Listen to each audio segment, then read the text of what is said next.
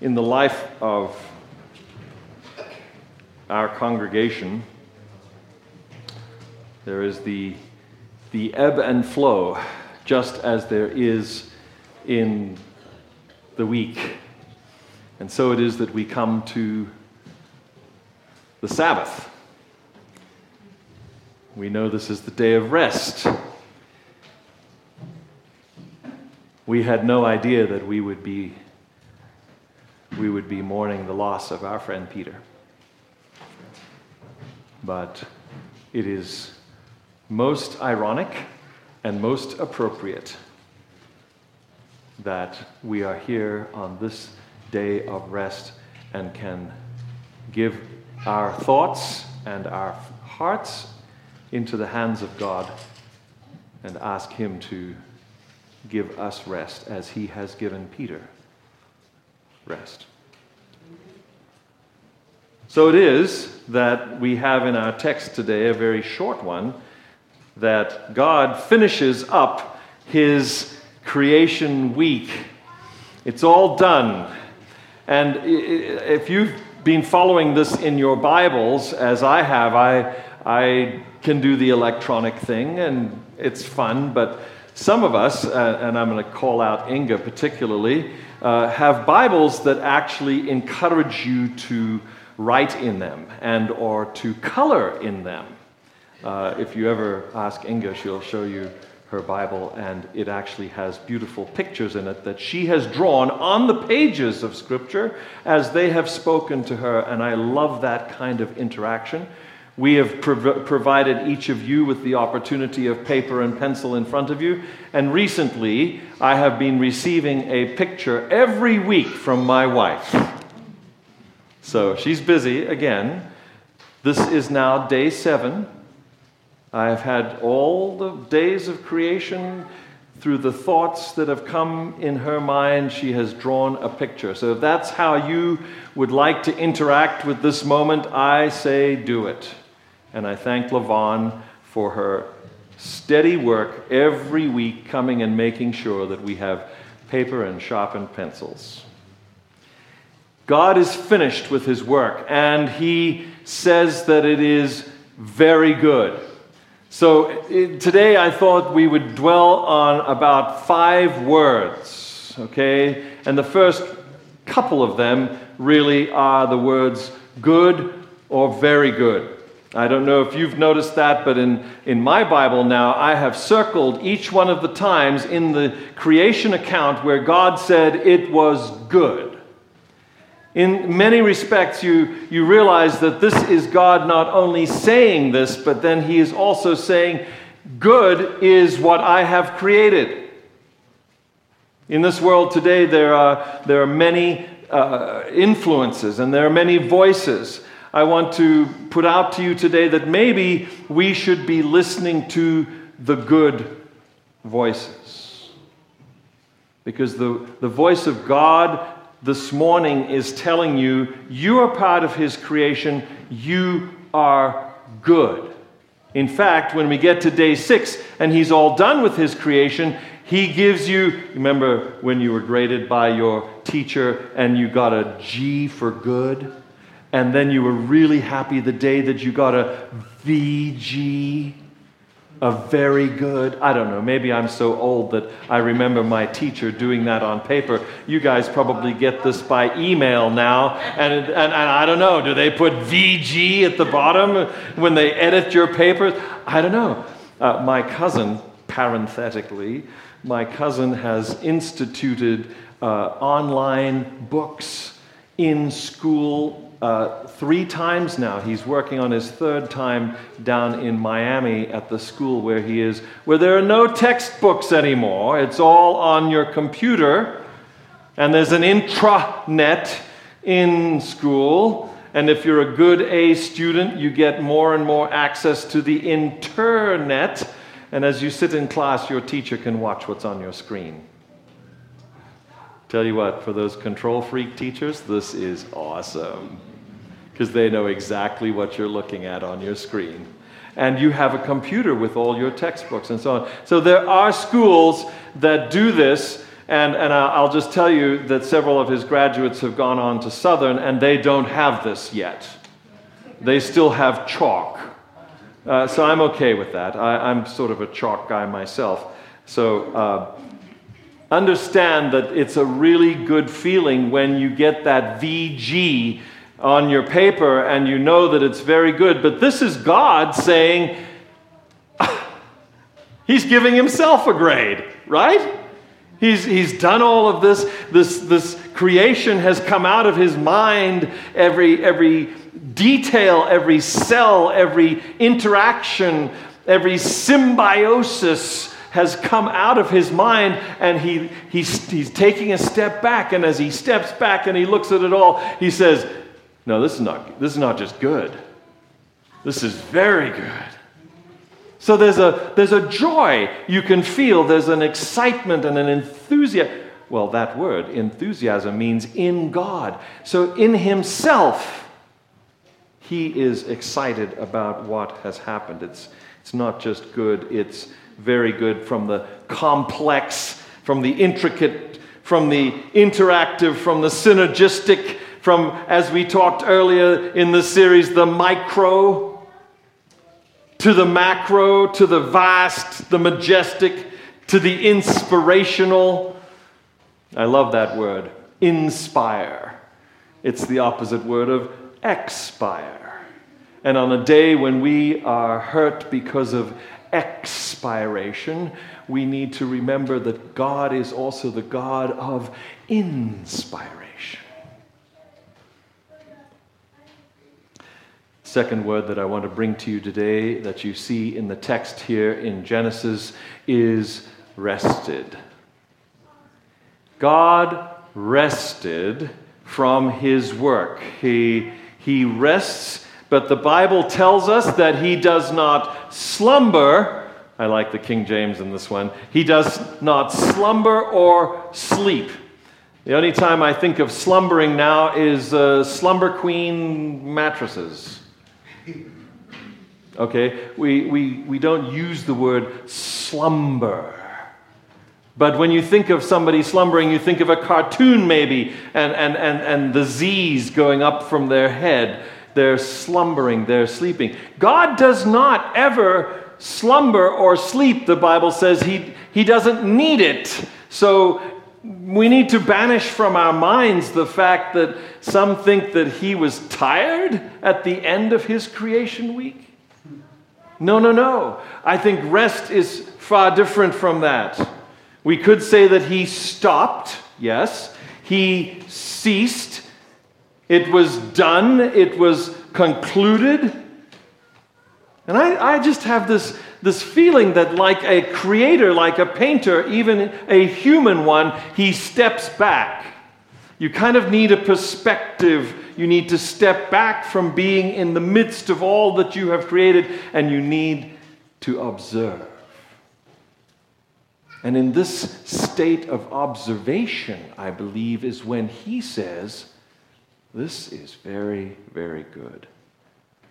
He's a bit of a spectator now, if you like, or a supporter. And I believe also he's the energizer. So it's not that he's gone to sleep. It's that he has actually flipped the switch, and everything that has come out of his head is on and buzzing and working together, and he's in the midst of this thing. I don't know if you are into trains like some people are. I hear some friends of mine are going to Switzerland for vacation this summer. And what are they going to Switzerland for? To ride trains. Apparently there are some very interesting trains for the people who like trains. But some people don't get to go to Switzerland. All they get to do is send away on Amazon and buy trains. And they spend hours in their basement making a topography and making mountains and tunnels and laying train track. And then the moment comes and they flip the switch and the lights come on and the engine starts to move the train, and they look around and they're so happy because it's moving. It's alive. That's such a small, small piece of the way I believe God felt when he rested. Because he is the life source of the universe. I believe, too, that rested also means that he put into action a word that I'm going to use several times today, so I want you to be very understanding of this word. It is the word economy. And the word economy has to do with how things run. Like, let's just take this for example. Some of you got a paycheck this week. Maybe you get one every week. What does that dollar mean? Let's say, what's minimum wage right now? 10? 12? Okay, so you get $12 for an hour of your life. I bet you get more making subs. Okay. So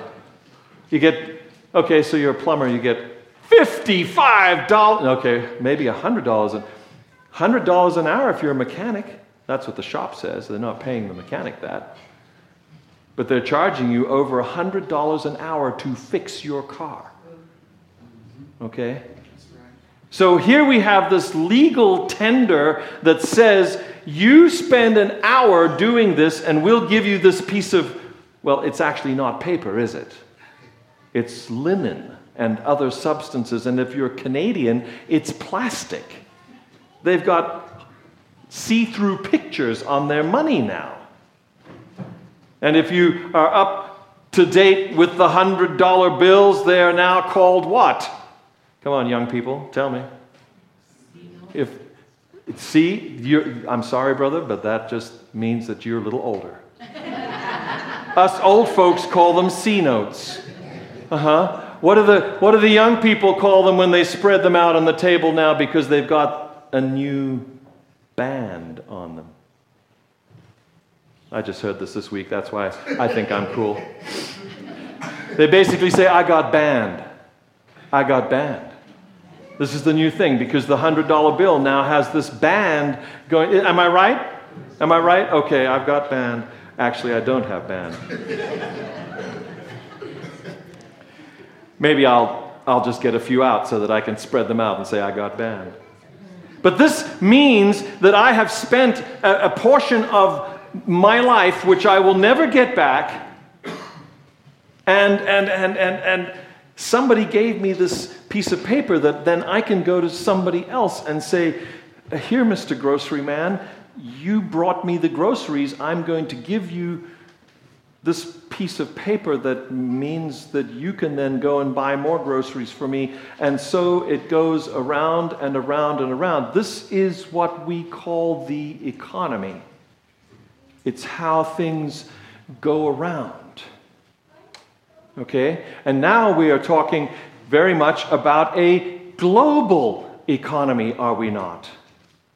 So when various politicians want to say various things about the economy and about this country or that country and what we're going to do and how we're going to interact, you see it's almost as if we were in Santa Clarita.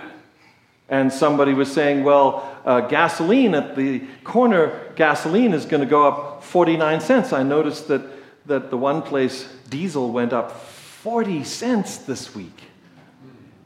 So the economy is how things go around. And so when I mention to you that I feel that the word God rested, I'm feeling like this was the moment in which he started up his economy.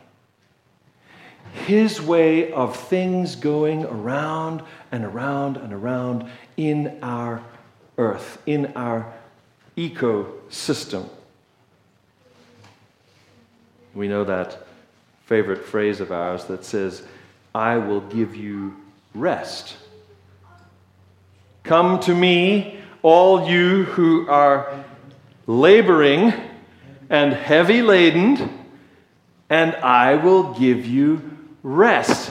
Based on what I have just told you, I believe that this is God's invitation to his human family to enter into his economy, his way of thinking about how things should go around, rather than maybe the way that we usually think of them in this planet. So life on planet Earth, I believe, is an opportunity to participate in God's economy, to experience the rest of God, to experience, I believe, the life that he is willing to, I'm going to use, I know big words, but I also want to make sure that you understand.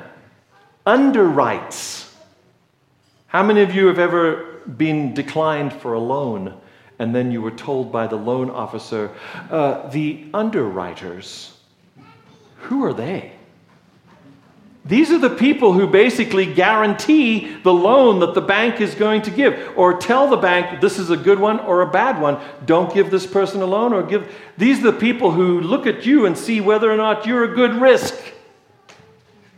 And if they say, no, we don't want to bear the load, we don't want to underwrite for you, then you don't get the loan. Well, God says, when you're here on my planet, I'm the one who underwrites. I'm the one who takes care. I'm the one that you participate with when you participate in the rest of God. In 2 Peter 3:13, the Apostle Peter looks forward to the ultimate participation in this economy. The ultimate participation, I believe, in the economy of God will be heaven. Earth made new. Earth brought into the way that God originally had it going around and around. He will recreate it, the Bible says. He will set it right. The life giver will resurrect all those who long to experience this rest. And it is my hope today that you understand that that is the best news for humanity today. We need to be asking ourselves, and we need to be asking our friends, is it your deepest desire, is it your greatest hope that you will live past death? Because that's the question that God is asking. Do you want to be part of my economy? Do you want to be part of my kingdom? Do you want to experience the ultimate version of rest?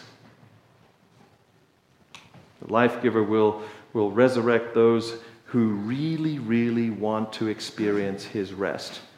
And those ones who long for his rest will be made new again and will experience that total, ultimate rest. Blaise Pascal is credited with this phrase: there is a God-shaped vacuum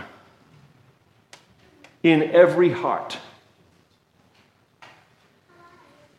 There is a desire, I believe, in every human heart to be connected to the life-giver's economy.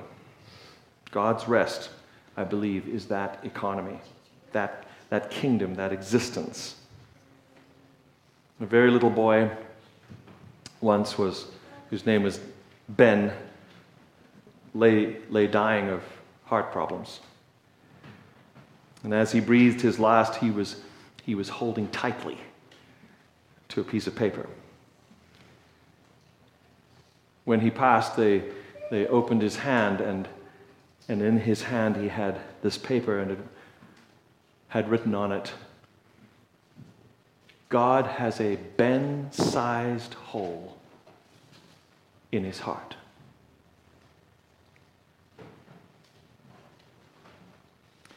This is what the connection between God and us is called. It's called rest. Every Sabbath, in memorial And in anticipation, we enter into God's rest. We participate in His economy. We don't do it ourselves. Because He says, put your tools down. You can't do this. Let me do this. Let me show you who I really am through my creation, through the power that I am. Let me do this. It's a wonderful, for me, it's a new and exciting understanding of the Sabbath, is that it is about God's provision for us.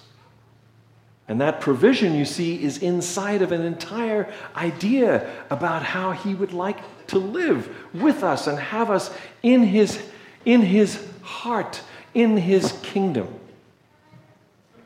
So when He loses one of us to death, there is a hole in that heart.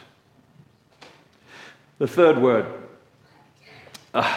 many people use it. In fact, I saw it at a restaurant that I went to last week. He had a T-shirt on that said, "Blessed." How many of you, I don't know, maybe it's a new brand of clothing.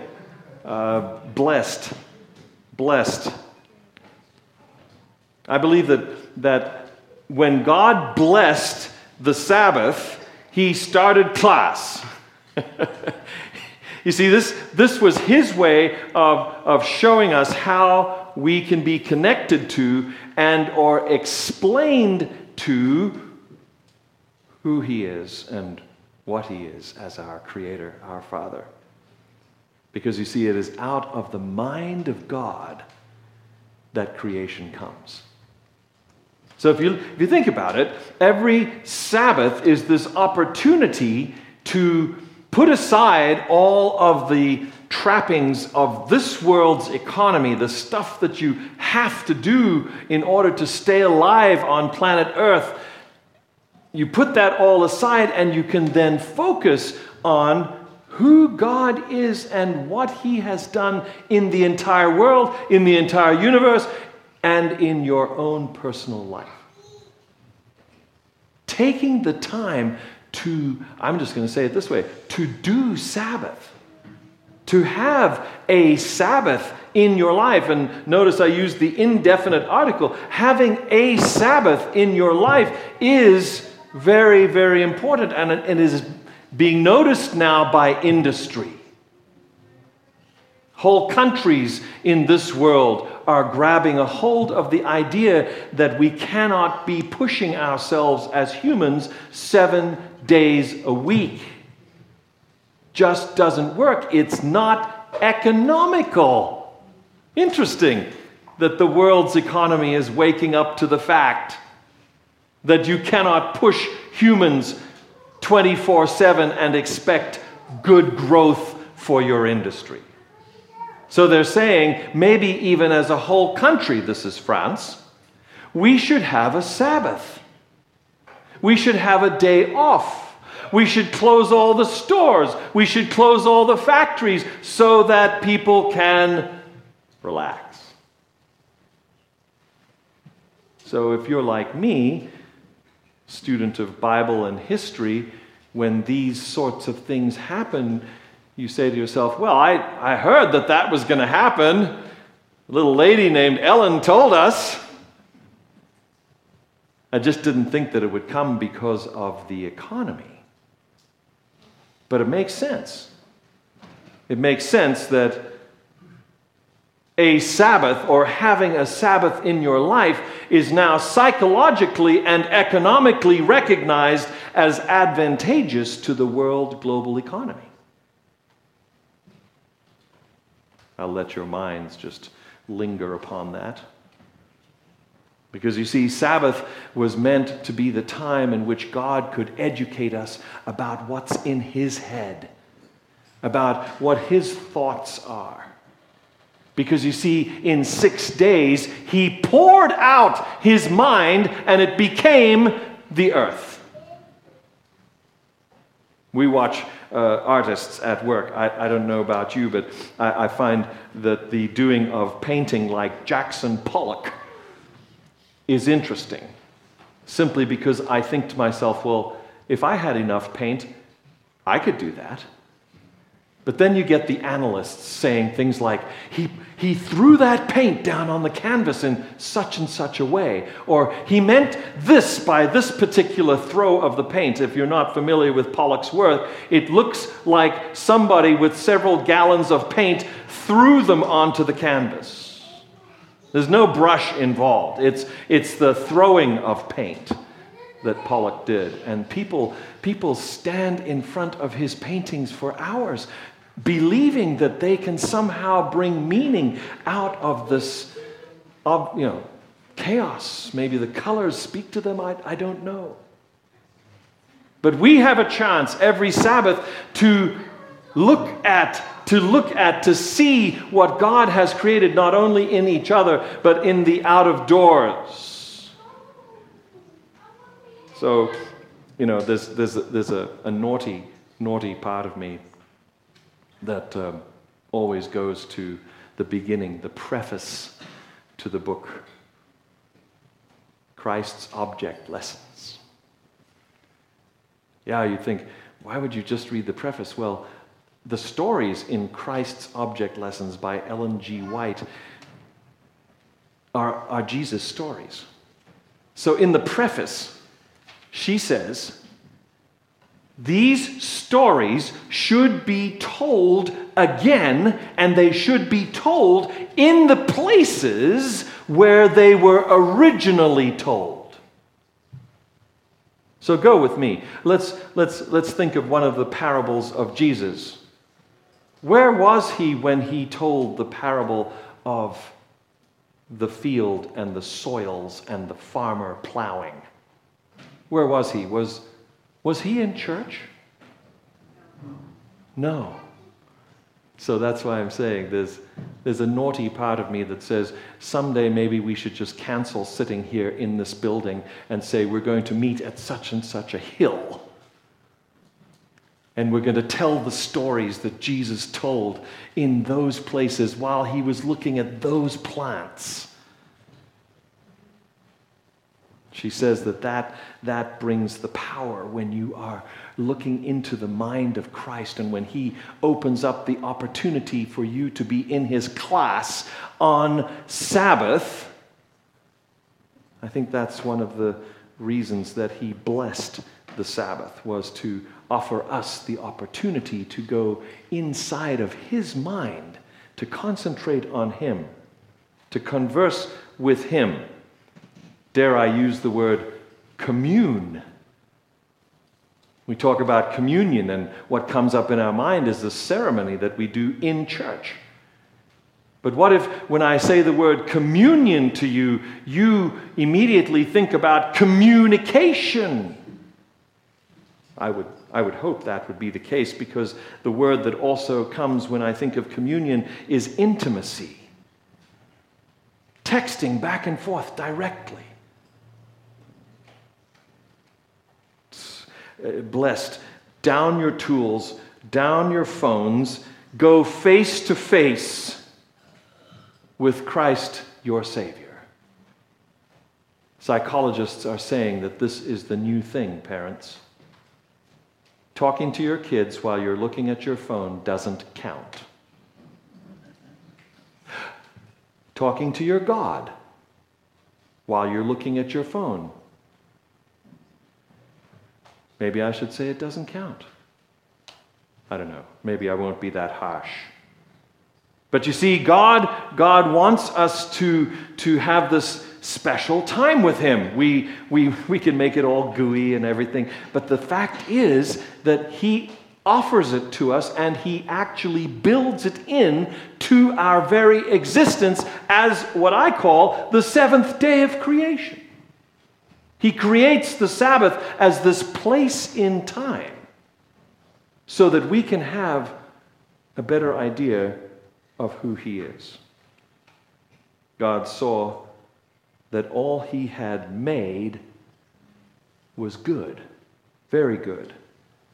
So on the seventh day, he rested from all his work, and the Lord blessed the seventh day and made it holy. Holy. It's a word that we don't often use unless you're Catholic and you like invoking the Mother of God.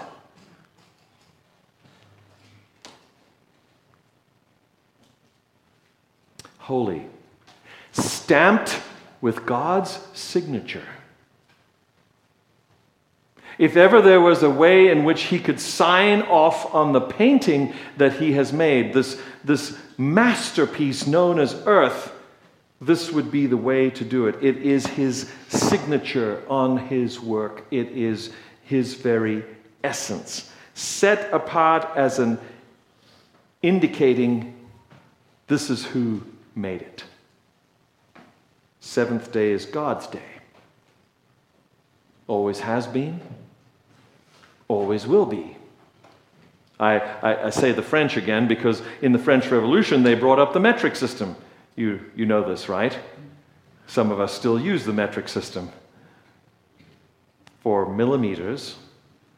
But did you know that they also tried to have a 10-day week? Can you imagine? You get to day 9, you're like, day 10, oh good. Yeah, as with your feelings right now, it didn't last. Because we are hardwired as the creation of a loving Creator God. We are hardwired for 7 days. 6 days shalt thou labor. And on the 7th day, I want you to stop your labors, stop your efforts to take care of yourself, and I want you to rest. And I know that often means on Sabbath a trip to the bed springs. I go there myself. And I'm going to say, with the way that life is going these days, that's okay. But then I also talk many times with Chris, my wife, about the fact that Jesus spent Sabbath particularly interested in freeing people from the captivities that they were captivated by. Healing people. New bodies, feeding people, keeping them alive, bringing them joy. We have dreamed many times about reorganizing the traditions of the Seventh-day Adventist Church, even just in one local church. I don't know if you'd play along, but we have dreamed about 5 o'clock church. Any people like to sleep in? I thought so. But what if we spent the rest of the day doing what Jesus did on his Sabbath? And then all got together at 5 o'clock and said, hey, did you see Jesus today? Be kind of fun, wouldn't it? Maybe we'll try it sometime and see who shows up. I know we're all geared for 11 o'clock, right? But some of us say, boy, if I didn't have to come till 5, that'd be great. I could get a lot done. And then I would say, but would it be what Jesus would do? And if it is, great. Because I think he deliberately did certain things on Sabbath to say what he said out of his own mouth, that the Sabbath was what? Made for humanity. Not humanity for the Sabbath. It's a gift. It's a gift of time, something we all need. In Exodus, we have the 10 Commandments. Your homework tonight is to read Exodus 19. And you're thinking, Pastor, aren't the 10 Commandments in Exodus 20? Yes, they are. But I want you to read Exodus 19 because Exodus 19 is the preamble. It's a legal document, ladies and gentlemen. It's a legal document, and there is a preamble to 20, and it's in 19. 20 are the stipulations of the legal document. And when you get to the end, you hear the people saying, all that he has said, we will do. Baloney.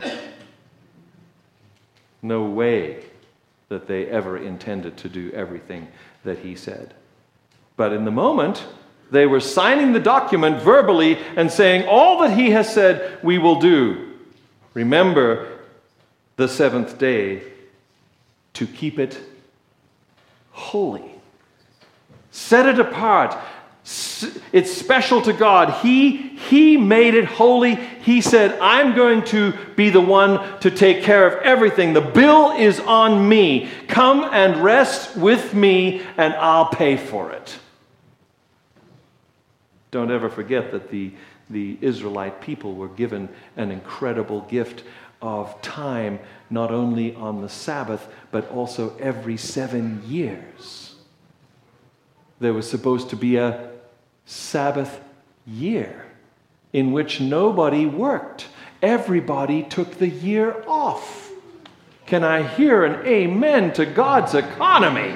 Man, I mean, come on. He said, I'll feed you. You take the year off. I'm ready for that economy. I really am. I guess people just didn't like what came after 7 of those. The Jubilee. Because you had to give back everything that you had borrowed during the previous 49 years. The land always went back to the person it was originally given to by God. They didn't like that concept. So when Jesus came and he was in church one day in Nazareth and he said, this is the Jubilee and I am proclaiming that this is the acceptable year of the Lord and it's for everybody in the whole world. That's why they took him to the brow of the hill and fully intended to throw him off. Was because he was going to bring about his economy. And they wanted nothing to do with it. Jesus says, this is my day. This is my place in time. Time that I created. Time that I have given to all humanity so that they could enjoy me. Being one with the ultimate oneness that is Elohim. The one that was at creation. So, today, I believe in one sentence, here it is. We are blessed to rest in the holiness of our God. And it is very, very good. Even as we mourn, even as we celebrate, even as there are those who have come to the completion of their scholastic achievement, even as we bask in the presence of the Son of Righteousness, we know that there is a time ahead, that there is a work to be done, that there is pain to be borne, that there is hope to be embraced, that there is joy to be danced. My friends, there is Sabbath. Amen.